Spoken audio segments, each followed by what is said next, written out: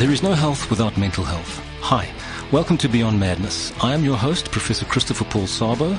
I'm a psychiatrist, and this podcast series features psychiatrists in conversation with myself discussing mental health issues that affect our society on a daily basis. Emotional issues can affect you or someone in your life at any time. The intention of this podcast series is to give you a better understanding of psychiatry.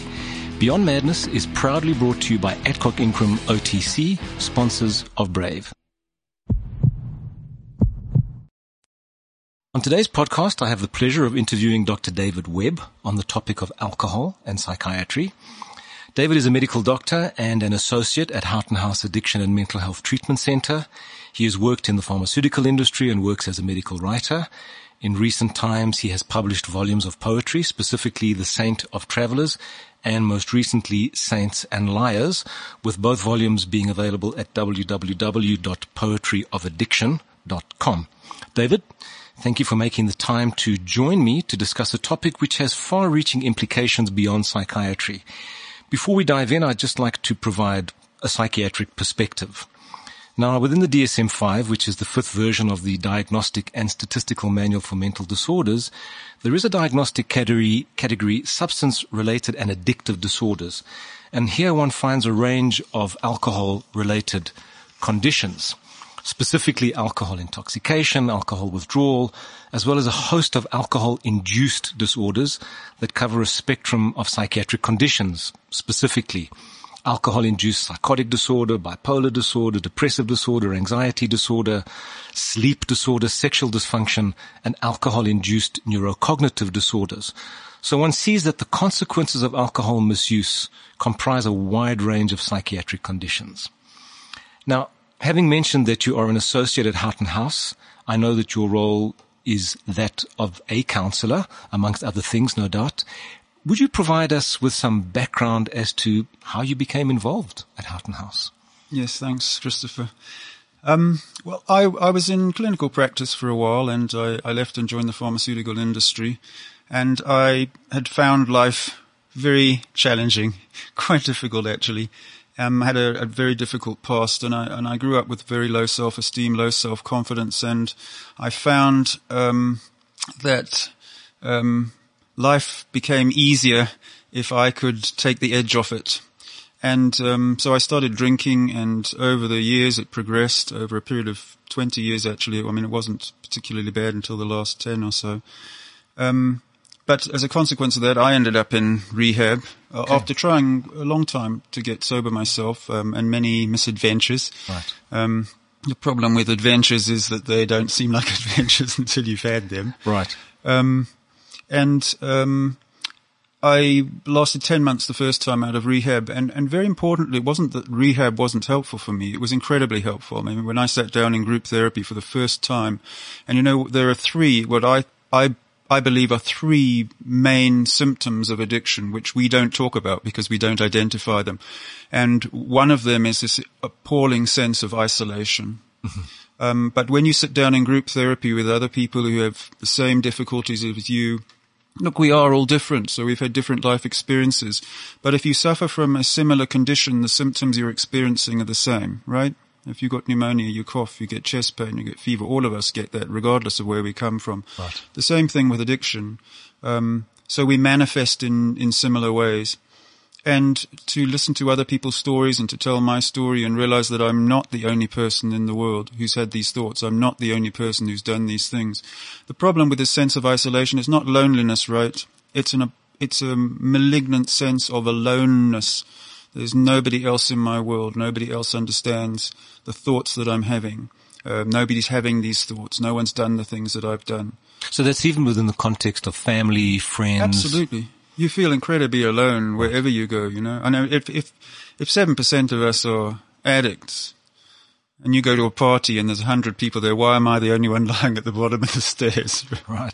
It's incredibly isolating. And there's a lot of shame and guilt that goes along with it too. And of course, I mean, I can talk about my guilt, but shame means that I've transgressed what you think is right and wrong, right? So I have trouble discussing that with you because you'll judge me for that. Right. Guilt, I can apologize for that. I'm sorry for that. But shame is a very different thing, and shame really isolates us from one another. Did you experience that shame after or whilst drinking? Yeah, of course, all the time. So even as you were drinking, you were conscious of the fact that you were transgressing, or, at what point does social drinking turn into transgressive kind of drinking where you push beyond? Well, I guess when it manifests in dysfunctional behavior. I mean, ultimately, you develop a tolerance and you start to drink more and more and more. Okay. The other thing is, we'll get onto this a bit later, Sure. but you lose your ability to get high. You lose your ability to get relief. So reward for me is two things. Reward is you feel better, you feel more good. Right. And you feel less bad. Okay. And initially we use impulsively because life is hard, we're suffering in some way. And so we drink and that takes the edge off it, right? We feel better and we feel less bad. And when you feel high, everything changes, right? This is not one part of the brain. We often talk about that drugs feed into the reward center of the brain. Yes.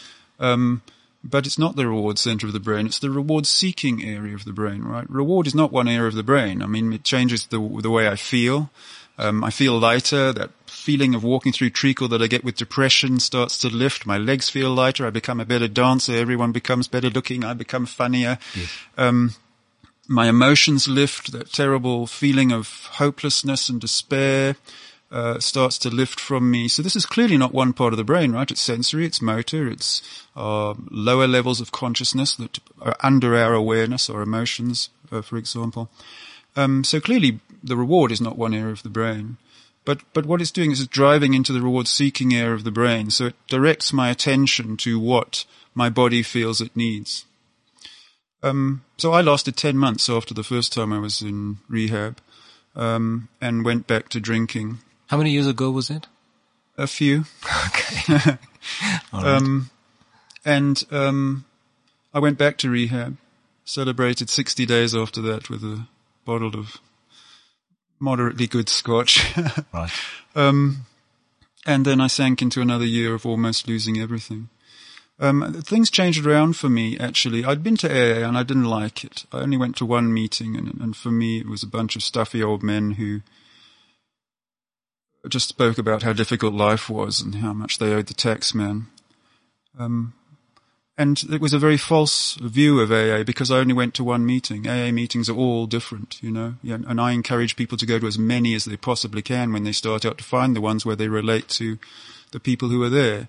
So I think that's important, because what you're basically saying is you got to find the right fit. Absolutely. Well, I was taken by the man who would ultimately become my mentor within AA. He took me to this meeting. It was a teaching meeting. It was a very large meeting. There were about 150 people there, and we were reading through the AA text. And I was still drinking at that time. Out of respect for him, I didn't drink until after we met on those days, actually. And I looked up and I realized, and this was an incredible turning point for me. It was I realized I was in a room full of 150 people who were learning to live differently, You see, the problem with rehab is I didn't know what to do when I left. And now for the first time I realized that if I'm going to live differently, and I mean, now when I look back, it doesn't take a rocket scientist, right? If you've been living your life in a particular way, dampening down your emotions, never being able to feel anything, when you face problems or decisions, and now you have to face the bad things that you've done and the consequences of that, and you dampen that down as well. And of course you're addicted to it, so, and physically dependent on it, so right.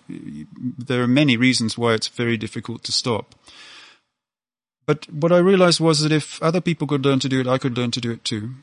And the second thing what I realized was that I was not a failure up until now, that I hadn't been able to stay independent of alcohol, because you can't fail at something you don't know how to do. That's interesting.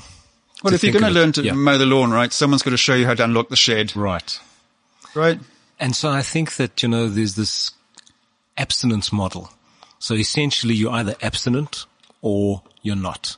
If you are, you're on the right track, and if you're not succeeding in that sense. So, I mean, you have some thoughts on this idea of abstinence as an absolute requirement for recovery? Well, yes, I do. And there are other issues that are related to that. For example, in in some of the medical literature, in the States, there's a big debate as to whether people should be called addicts or not. It's not politically correct to call them addicts because there's stigma attached to that. Yeah, DSM certainly stays away from addict, although the sort of broad category has got the word addiction in it. Right, and an addict means nothing, doesn't it? Everyone's an addict these days. I'm addicted to chocolate, I'm addicted to CDs, I'm addicted to playing tennis, So it's lost its meaning. But in my view, especially with the people that we see, by the time you get to rehab, in my opinion, it's most likely that you're an addict. Not always, because not everybody who uses substances, and certainly, particularly alcohol, actually, is necessarily an addict. If you look at substance use disorder, the way it's defined in DSM-5, and it's a very clinical and, as you said, dry. It's very dry. Way to characterize somebody. Just to say that I haven't said that, but we were chatting before, where, I'd said it's just very dry, and I think a lot of the conversation we're having now is giving us a lot of the richness. Well, it lacks humanity, doesn't it? It's very cold. So, what they have 4 categories, right? So the first one is impaired control. So you use more than you intend to, or for longer. You try to cut down, but you can't. You spend a long time looking for it, recovering for it, taking from it. You have craving. And craving is another word, by the way, which is very difficult to define. There are lots of forms of craving, right? The other thing is you have social problems, so you can't fill your role in the family and work, at school perhaps. People are angry with you despite your using, and you carry on using. You have risky behaviors. You put yourself in hazardous situations. Ask people, at the rehab, who has not driven the car drunk or high? And there'll always be 1 or 2 people who put their hand up. And the next question is obvious, right? Have you got a license? And they say no. So, we all do that, This use of the term addict or addiction, do you think it's overly critical or pejorative? Not at all. So you're comfortable with that? No, if someone's not an addict, don't call them an addict. Right. The 4th category in the DSM-5 is the pharmacological effects of drugs, right, with withdrawal and tolerance, right? Now, that's misleading because some drugs have that, but so do medical treatments. And also some drugs, like mushrooms, psychedelics. Psychedelics, yes. They don't have those, right? No, they don't. And it's supposed to be non-addictive too, but I met a chap the other day who had been admitted to rehab because his use of mushrooms had become problematic. So I think that addiction or an addict is the person, not the substance, right? So nothing is actually addictive. There's this very famous story of the people who came back from Vietnam and they were addicted to heroin. And the vast majority of them, once they were integrated back into society and they were back able to form relationships and get a sense of meaning and be of value in the community, with help.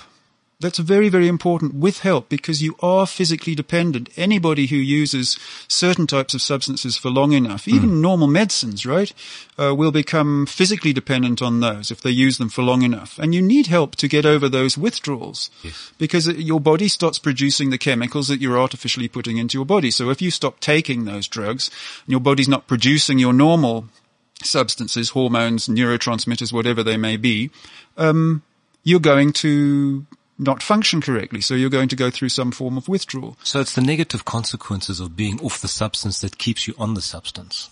Many of them, yes. 'Cause sometimes the withdrawal's not so bad, right? And people have different experiences of withdrawal.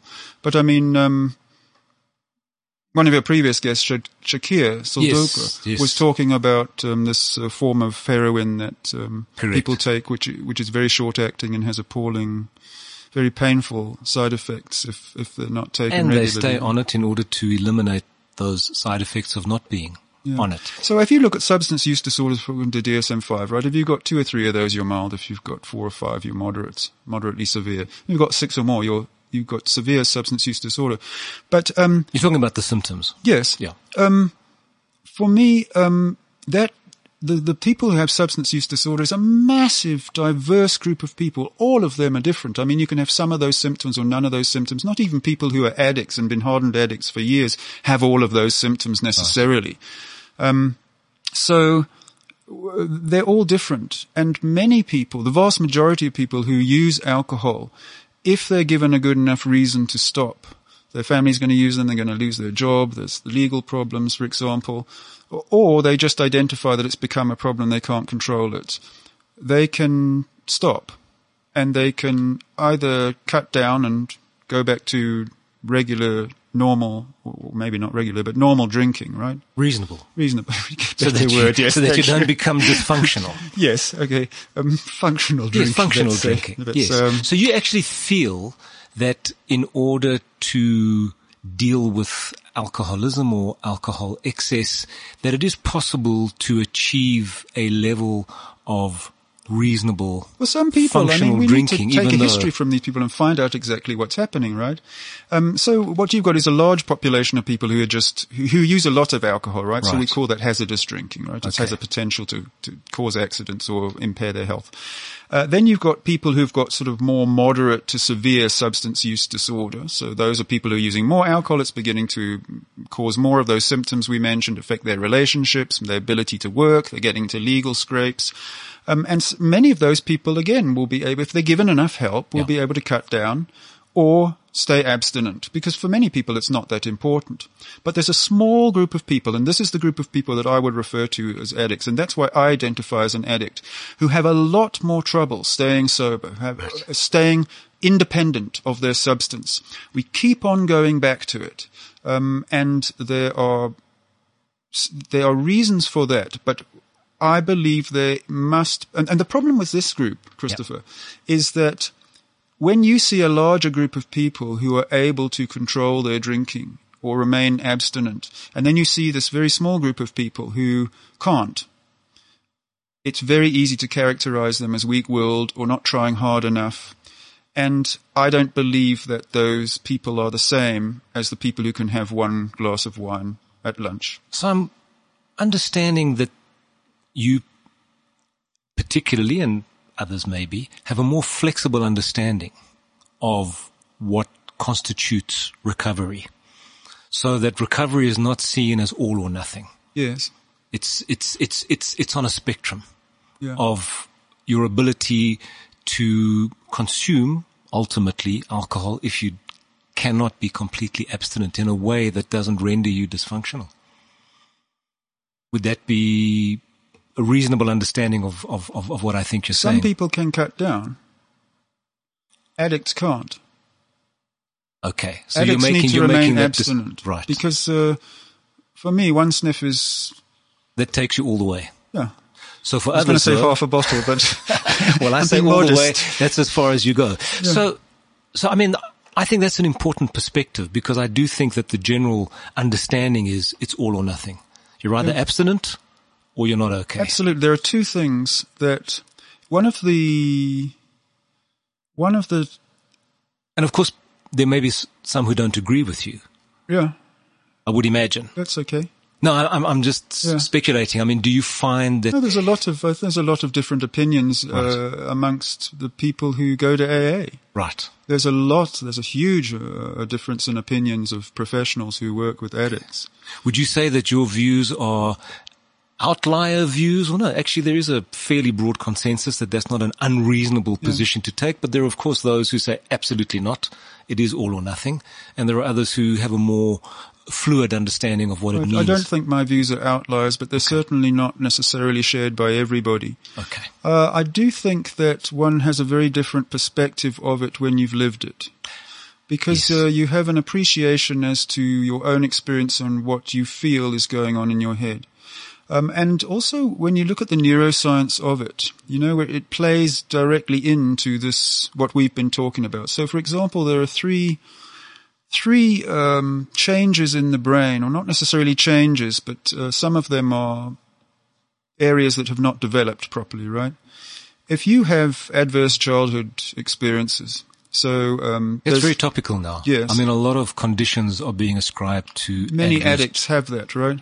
Many addicts, it stems from difficulties during childhood, and there's a reason for that. Right. It's because, and we don't think of this, right? One of the big disappointments in my own life was that when I was a child, I looked up to adults, and then when I became an adult and I realized I just dragged the other children along with me, right?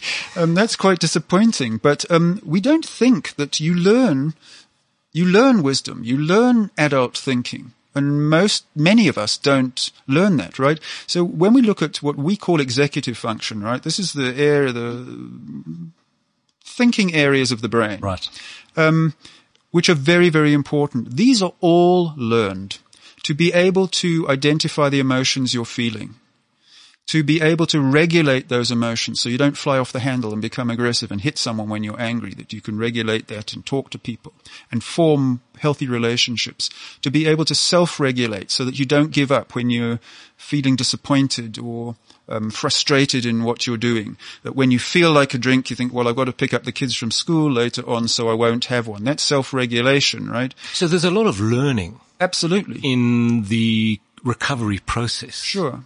So other areas of executive function, motivation and perseverance. If you grow up with adverse childhood experiences and you grow up with a low self-worth, right? If you are not given the nurturing that you should get as a child, you don't say, oh, well, my parents aren't giving me the nurturing, right? You develop this sense, well, I'm not good enough, or I'm not worthy, I'm not of value. Mm-hmm. It must be my fault. I'm not doing something correctly. This plays out in all sorts of behaviors.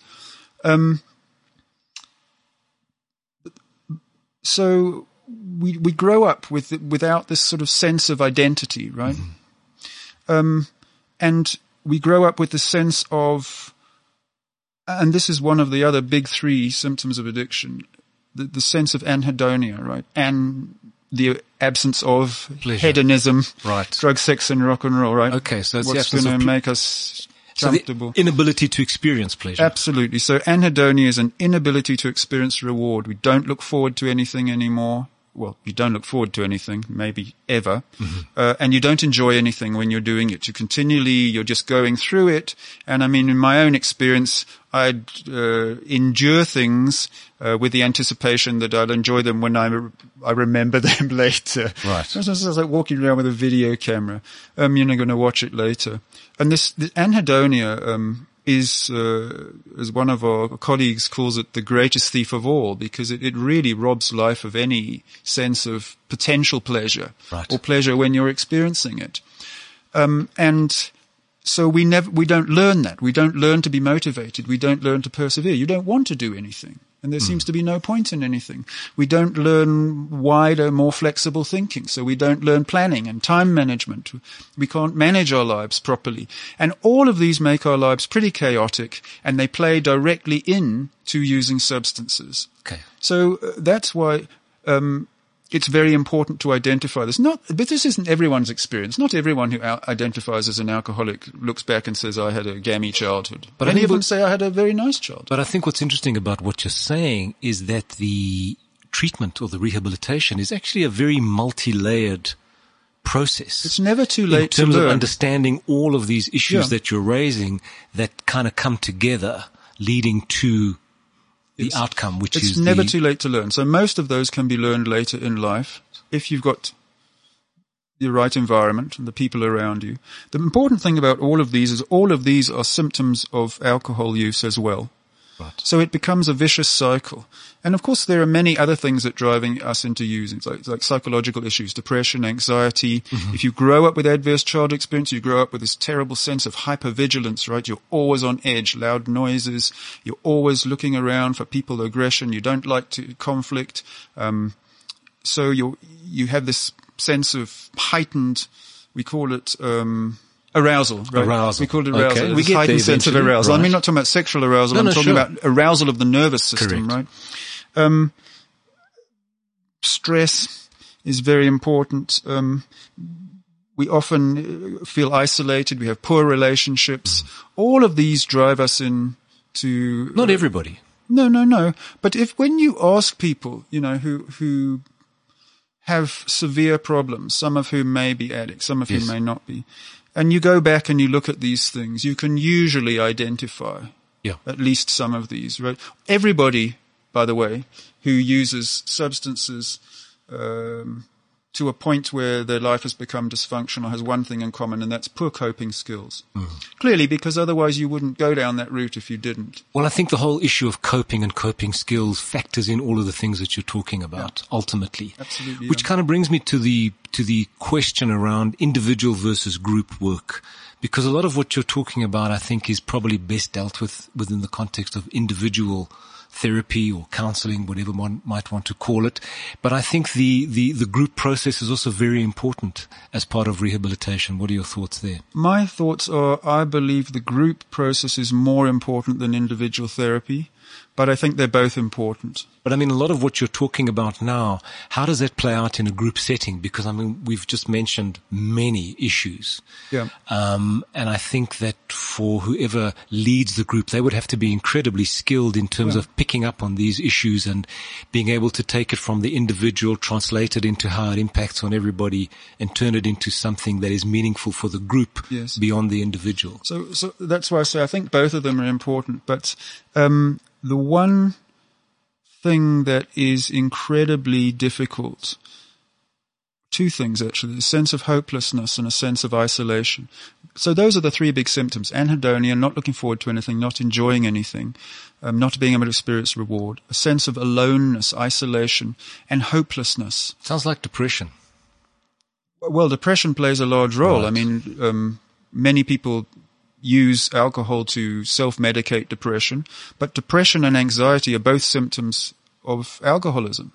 If you use alcohol, and alcoholism is another term that's meaningless, by the way. An alcoholic is somebody who you don't like who drinks more than you do, right? Well, the better definition of an alcoholic is someone who hides their empties. Okay, right. Yes, and using alcohol causes all of these psychiatric symptoms that people are diagnosed with. Alcohol causes depression, it causes anxiety, it causes post-traumatic stress. All addicts have post-traumatic stress. If they didn't go into alcohol use with it, they cause it themselves, you know? What do you mean by that? I mean that our memories don't change, right? Or that you've experienced traumatic incidents or episodes? If it's what drives you in, you've experienced some sort of traumatic episode that you need to dampen down that feeling, that memory of that. But if you use enough alcohol, right, if you're an alcoholic, you have accidents, you have bad relationships, you have all sorts of problems that keep coming back to you. And our memories of those don't change, right? When we think of them, we play them back, they are intensely shameful. And that feeds into our emotion, which makes us want to dampen that down. So as I'm listening to you, I'm not feeling overwhelmed myself, because a lot of what you speak about I can relate to from a professional point of view. But if you really start to look at everything that we've discussed, all of the issues, and then one considers what one has to overcome to reach a better place, not just as a sufferer, but certainly as somebody who counsels. I mean, do you ever have a sense of futility in terms of what you do? What are you seeing in terms of the people that you work with? No, I certainly don't. Okay. Quite the opposite. I had a sense of futility when I was trying to recover. Right. And how did you overcome that? Well, I mean, first of all, understanding that it was learned, that I would need someone to teach me, that I wasn't a failure of not having succeeded. But most importantly, the third thing was that if I was going to learn to do something, I'd have to put some effort into it, right? I'd have to put some work into it. Okay, so I think that's critical. Yeah, and I didn't know what to do when I left rehab, right? And I will say to the people in the rehab, I talked to them for over an hour, right? And nobody's sitting there jittery and shaking their legs saying, oh, I need some crack, or I need a bottle of Johnny Red, right? No one's sitting there like that. And yet many of them also have a diagnosis of depression, anxiety, ADHD. Most of them have been diagnosed with that, bipolar, all sorts of. The reason is because, of course, drugs cause all of those things. And we know there's a proviso of all of those diagnoses in the DSM-5 that you mustn't be on substances when you make the diagnosis. All drugs cause all of those things. Even if you're on meth, right, when you come down after 7 days, you're depressed. Right. So that's why I think the DSM speaks about alcohol-induced, and they list all of the various diagnostic entities. So they're sitting there comfortably listening to me despite these things. I just want to point out the fact that these things come out of addiction. These are symptoms, right? All of those things we mentioned about an executive function. Mm-hmm. Alcohol causes all of those. It causes depression. It causes hopelessness, isolation, anhedonia, poor self-worth, poor self-image, depression, anxiety, panic, post-traumatic stress, poor relationships. We don't manage stress well. So what you see is the things that drive us into using are the things that come out. It's a vicious cycle. So the first thing is, if you want to break that cycle, you've got to stop. And that's why I like the rehab model. You know, not everybody agrees with that, but what it does is it gives you a break. It supports you through the withdrawal and enables you to stop. So you're talking about inpatient? Yes. Well, not necessarily. Not necessarily, because outpatient programs can be very helpful too. But what you are saying is that there does need to be a period of abstinence where you're away Yes. from the substance, which Yes. could potentially be contributing to everything you're experiencing. The thing is that stopping is scary. Life without drugs or alcohol is scary. And that's one of the things that puts us off, right? People leave the rehab and they say, I'm really anxious leaving. And there's a reason why they're leaving, because they're leaving a different person that they came in. And when you're a different person, the consequences of your behavior, which is different now, change. And as the consequences of your behavior change, the people around you change, your relationships change, the way people relate to you and you relate to people, and the way you relate to your place in the world changes. So you exit out of rehab as a different person into a different world. And that's how human beings react to something that's strange to them. They feel anxious. They're not anxious because they're an addict. They're anxious because they're a human being. Does the program, or do the programs prepare you for that? Because as you've just said now, you exit quite different to how you entered. You're still you. Yes. But you're a different version of you. Yes. You're a substance-free version Well, of you. if you are helped effectively, you will leave with some new knowledge and skills and an exit plan, a written exit plan. Okay. Very important. So it's very structured. Yes. And you will also exit with some support. You don't just, it's much more helpful to go out and have some sort of social support and professional support. But I just want to go back to when I say to people, what's happening in rehab, right? Why are you all sitting here comfortably listening to me? Yes. When if you were to go home now, within half an hour of sitting on your bed, you would be popping down to the bottle store to buy a bottle of scotch. So something's happening there that's keeping people comfortable. So what do you think? Sitting there. So what do you think that is? Well, a number of different things. The first thing is, for the first time, there's a sense of hope. Now, A sense of hope because of you leading the discussion, we're or learning because they're not alone? Because you see that you're not alone. You see you're not alone. Your sense of isolation is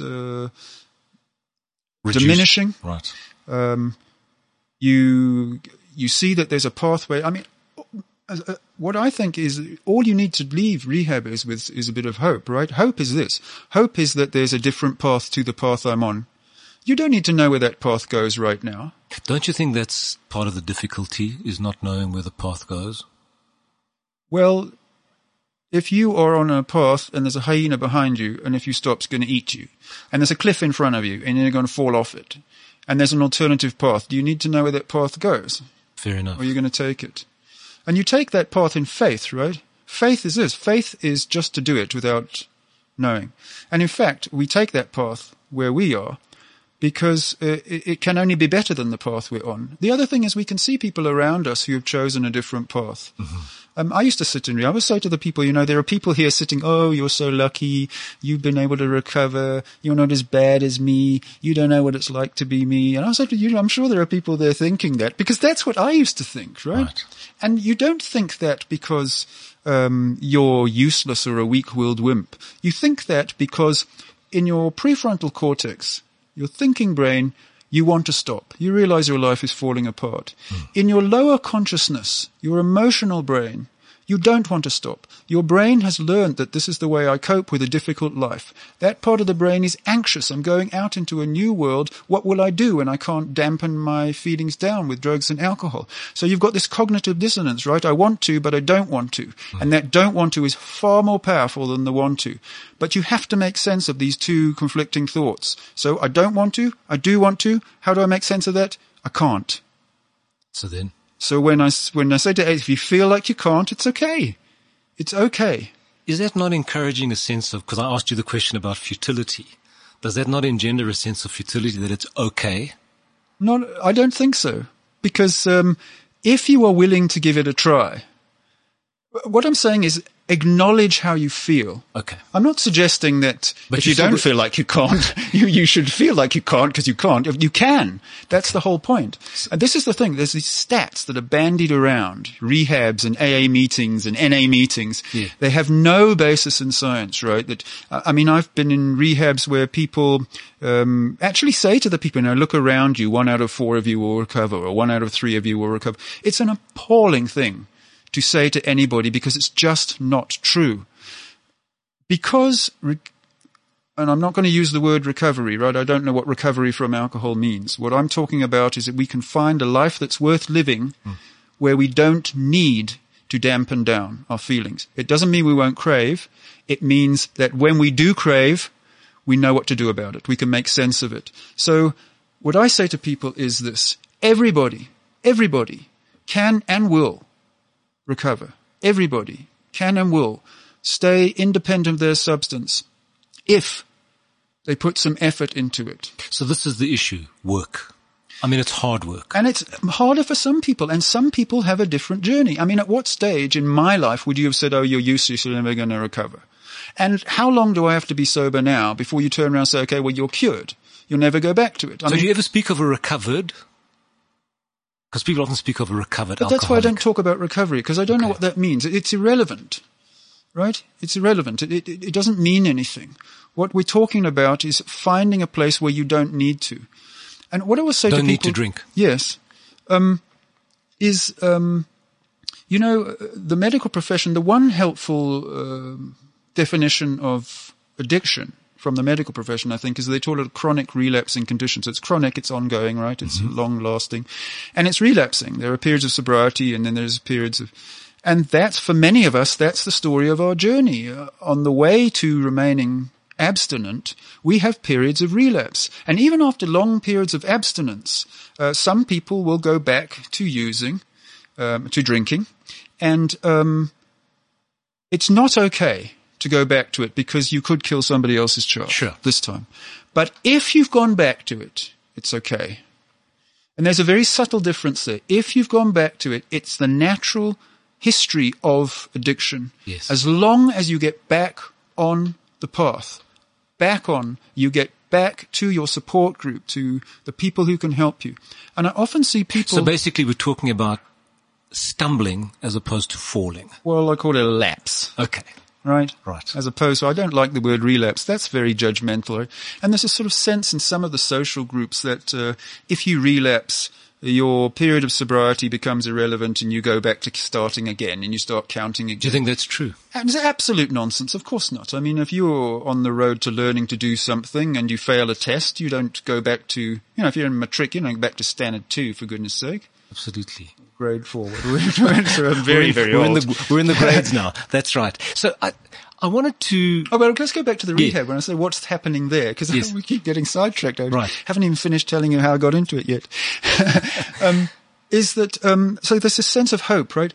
Hopelessness is this, right? My life is difficult. There's nothing I can do about it. Okay. But in fact, that's not where everybody is. They come to rehab because my life is difficult and I don't know what to do about it. And I'd like to do something. Absolutely. And there's a lovely, lovely realization in that difference, because just knowing that I don't know, and sometimes we don't know that we don't know. Sometimes we don't know, right? The Dunning-Kruger effect, right? But to know I don't know is a wonderful place to be, because it means I can ask for help.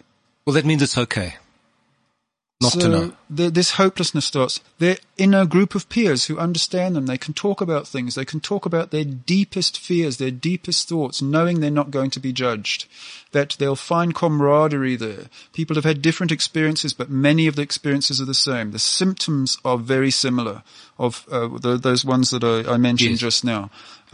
We all suffer from those, right? We can talk about those, and we don't identify those. People don't identify the sense of isolation, anhedonia, and hopelessness. But once you bring them out into the open, we start talking about them and say, yes, in fact, anhedonia is very common amongst everyday people.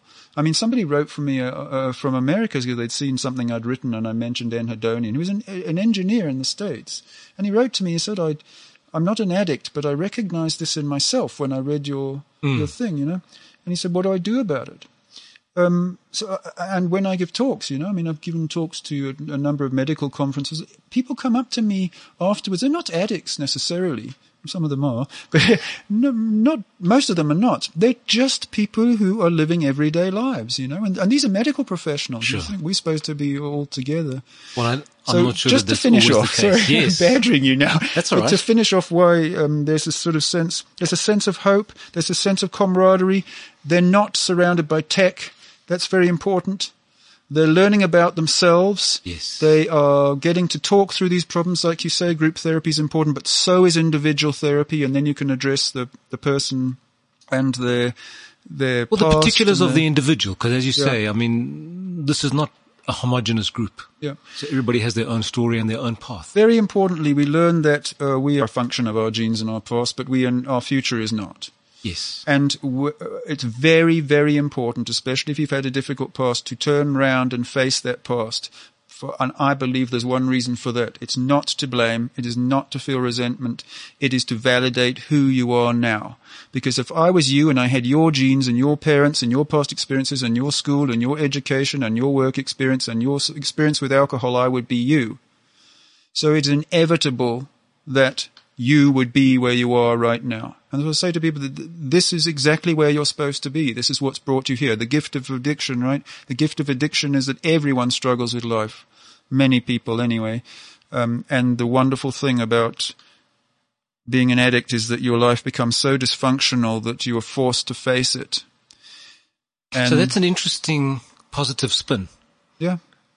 Which I don't think is necessarily inappropriate, because I do think that one looks for meaning in everything that one does. One finds that meaning and one moves forward. I wanted to touch on something now which is far more...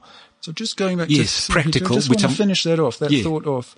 So what I say to people, so if we can identify what's happening here, this is what you've got to carry on when you leave here, right?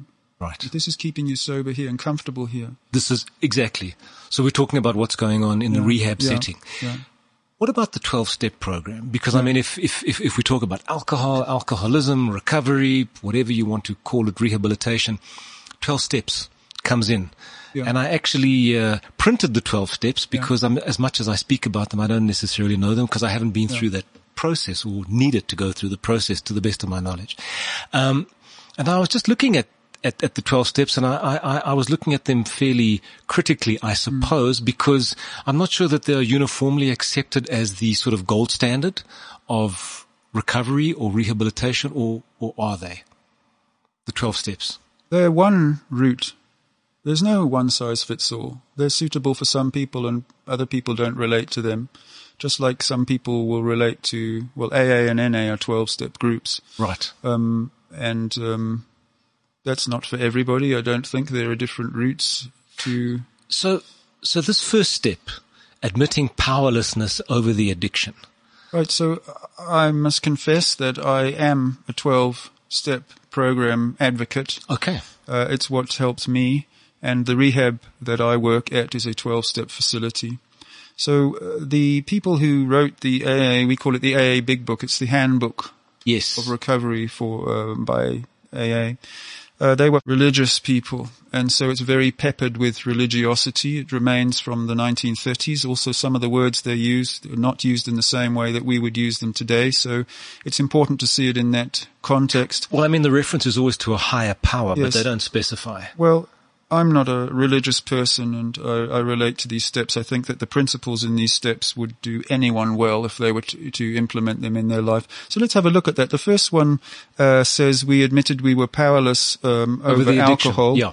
Our lives had become unmanageable. That's what step one says. Okay. We admitted we were powerless over alcohol. Our lives had become unmanageable. The best definition I've heard of an alcoholic, so someone who, let's say, in the true sense of the word, someone who's addicted to alcohol, is the AA definition, and it's this.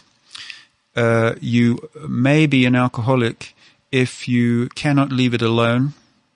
So you try and leave it a few days or a week. You can't. You keep coming back to it. And when you start, you can't stop. And so what this is saying, and these steps have been heavily criticized by people, and when I read these criticisms, I often feel that they're based in a misunderstanding of what it says. This step is often criticized for saying alcoholics have to admit they're powerless. It doesn't say that. It says we admitted We admitted that we were powerless over alcohol, that when we couldn't leave it alone and we couldn't stop. It doesn't say that we are powerless. This is completely fallacious. Of course, as a human being, you have enormous control over and influence, not only over your own life, but the life of people around you as well. You know, I often say to people, what do you have control over? And this is sort of like cliche paradigm, only my behavior. You know, that's absolutely false. Then I say to them, well, did anyone ever ask you to stop drinking? And they say, yes. I say, who? They say, my mother. And I say, did you? And they say, no. And then I say, how did your mother respond? She was upset. I say, did she cry? And they say, yes. I say, how do you think your mother would have responded if you had stopped? They say she would have been happy. So do you think that you have only control of your own behavior and emotions? If you don't think you have profound influence over the behavior and emotions of others, you only have to think back to the last time you had a drink. But it does say our lives are unmanageable, because our lives are unmanageable when we're drinking because we're drunk, and our lives are unmanageable in between that. We can't manage our affairs, and especially towards the end of your drinking, you feel ill all the time, you know? So I'm just touching on the higher power steps, believing that a higher power can help, deciding to turn control over to the higher power, being ready to have the higher power correct any shortcomings in one's character, and asking the higher power to remove those shortcomings. So in fact, as I'm looking at the 12 steps and I'm picking up on the 5 that I had questions about, they all seem to come back to this issue of the higher power and handing over. Yes. And having belief in. These were people who were quite religious, and they mean God. Right. They use 3 terms in the book. They use the term God, they use the term higher power, and they use the term power greater than myself. I don't relate to those steps in a religious particular way. The way I would think of a higher power is aiming for a higher self, right? A self that transcends the low levels to which one has sunk, and aiming for development of these executive skills would certainly be aiming at a higher powerful self. But the term that I think is far more helpful is a power greater than myself, because a power greater than myself is exactly that. It's not me. So there are many things that are more powerful than myself. Just the power of being in a group of people who will support each other, the power of having a mentor and being a mentor, the power of finding meaning in your own life. These are all powers that are greater than myself. So, for example, we spoke about this the other day, you and I, when we were talking about changing your behavior, right? If you change your behavior and you start implementing a more virtuous type of behavior. Yes. When I talk about virtue, I'm talking about, when I talk about virtue, I mean a way to behave that relieves suffering. So when we talk about virtue, we're looking at things like patience, kindness, trust, honesty. Kindness, I think that's very important. Yes. And I think that there's an article that you wrote recently called What Can We Learn from an Addict? Understanding that personality is not fixed can make a welcome change. And the gist of that article was in terms of speaking with somebody who was an alcoholic, that they needed to consciously change their behavior towards others.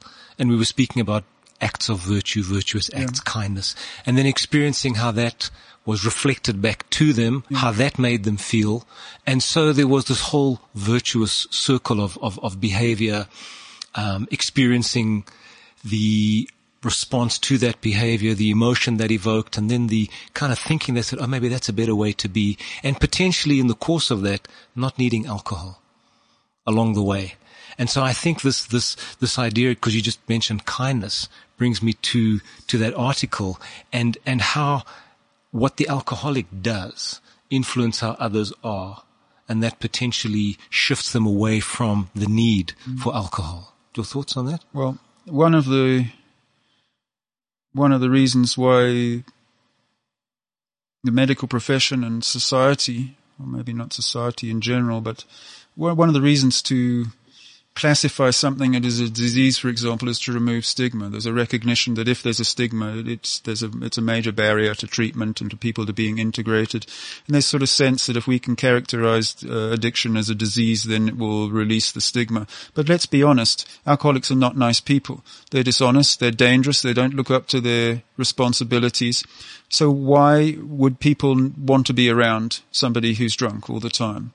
They're often aggressive. They're often abusive. The stigma's not going to go away. So, and this is all a consequence of their behavior. Now, the reason that I wrote that is because this old sort of self-help notion is that you just have to change your thoughts, you're as happy as you choose to be, which is absolute nonsense, of course, because it's part of your constitution. It's very difficult to change your thoughts. So those things work for people who don't need them. But for many people who have self-effacing thoughts, low self-worth, low self-confidence, very negative self-talk, it's not actually possible to change your thoughts. I don't believe so anyway. And that is one of the things that drives us towards looking for things to dampen down that difficult life. So I think that your focus on behavior, which ultimately then potentially leads to change in thoughts. Absolutely. So if you change your behavior, the consequences of your behavior change. And now your sense of yourself in the world and your experience of other people and the way other people treat you changes. And you live in a different world, so you get a different perspective of that. And slowly, because your experiences reinforce the way you think, don't they? Sure. And your emotions. Sure. So if your consequences change, your experiences change, slowly your perception of what's going on around you changes and your thoughts start to change. One of the things you see is all of a sudden the world is not such a scary place. This is against me all the time. But if it is, and I'm drinking to dampen that down and I keep being aggressive with people, I'm going to keep substantiating that in my own head. So when we speak of cognitive behavior therapy, in some instances behavior comes before cognitive. Yes, I believe so. So I don't think you can change your thoughts. You can't change your behavior by changing your thoughts, but you can change your thoughts by changing your behavior. Okay, but you have to think about that. And again, I mean, the different things for different people, but I mean, we're talking about people who have very negative thoughts. If your parents didn't nurture you and they were abusive and aggressive, or you had a difficult child, what your parents and caregivers say to you before the age 7 becomes that little voice in your head, right? Sure. So when I introduced you, I mentioned that you'd written poetry, and I thought it would be nice to close out with a sample of that poetry. And we'd spoken in advance, and we had settled on a poem which is from your most recent volume, Saints and Liars, and in fact it's the poem itself, Saints and Liars. So are you in a position to read it to us? Yes. Thank you, Christopher. Okay. This is a poem about one of those people we're talking about. Yes. Who has low self-worth and doesn't realize the value that he has been to other people along the way, and has this profound lack of a sense of identity that comes from not learning to identify your feelings, right? Not learning to identify your feelings, so you never really know how you feel. And if you don't know how you feel, you don't know who you are. And if you don't know who you are, you always feel separated from others. Right. If you can embrace not knowing who you are, then you realize you're an individual with something to offer, and paradoxically that makes you feel like you fit in. But if you can't embrace that sense of a lack of identity, then you never fit in. And but all of us, regardless of how we feel, have a profound influence on the lives and emotions of those of around others us, and yes. the future of other people. Okay, so Saints and Liars. He woke up in strange places. You have never been yourself, she said. You are someone else's dream. He said, oh. She said, who are you? He breathed. I healed a mother. She had cancer. I gave her children hope. I helped an old man. He smiled through rotten teeth to say goodbye. A man whose daughter visited him every day said to me, look, I drank only a tot tonight. I'll hold her hand. And I watched her hold his hand, helplessly happy when he passed away. The yellow crusty lady cursed me when a breath was too much to expect, and a delicate baby cried out of silence from a pool of his mother's blood. We smiled at that. I cut a boy and made him bleed and watched the pus flow, stain the arrogant plaster we removed and changed a day later when we knew he'd be okay, and I've never been myself. I remember, just recently, John came to me, just clean. Many years have passed, he said to me. I'm John. And all I thought was, through my clouded mind of years and years of not the life worth living, not John, not John. Why not Abel or Micron or Dampton, or not any original name? Just John. I'm here, said John. You lifted me. 32 years ago, you lifted me out of my mother's blood, and I breathed. And you named me John. And my mother said, "This is John." And you said, "Welcome. I have a gift." He gave it to me. I lied, I said. I did what I was told. And now, a broken soul held together by vodka and grief, I do not recognize the man, the one who says, "I've never been myself." Though I saw him once, through a fleeting glance, fearful, hesitant and timid, peering from the eyes of another. I think that's a fitting way to bring our conversation to an end. I'm sure the audience will digest that, as I have. David, I want to thank you for joining us and sharing professionally and personally. The aim of today's podcast was to provide a broader perspective on alcohol misuse and abuse that goes beyond, as we mentioned earlier, the somewhat dry confines of psychiatric diagnoses and diagnostic criteria, as well as to gain some personal insights from a fellow professional in the trenches. Remember, there is no health without mental health. I hope today's podcast has been enlightening. I am Professor Christopher Paul Sabo. This is Beyond Madness in proud association with Adcock Ingram OTC, sponsors of Brave.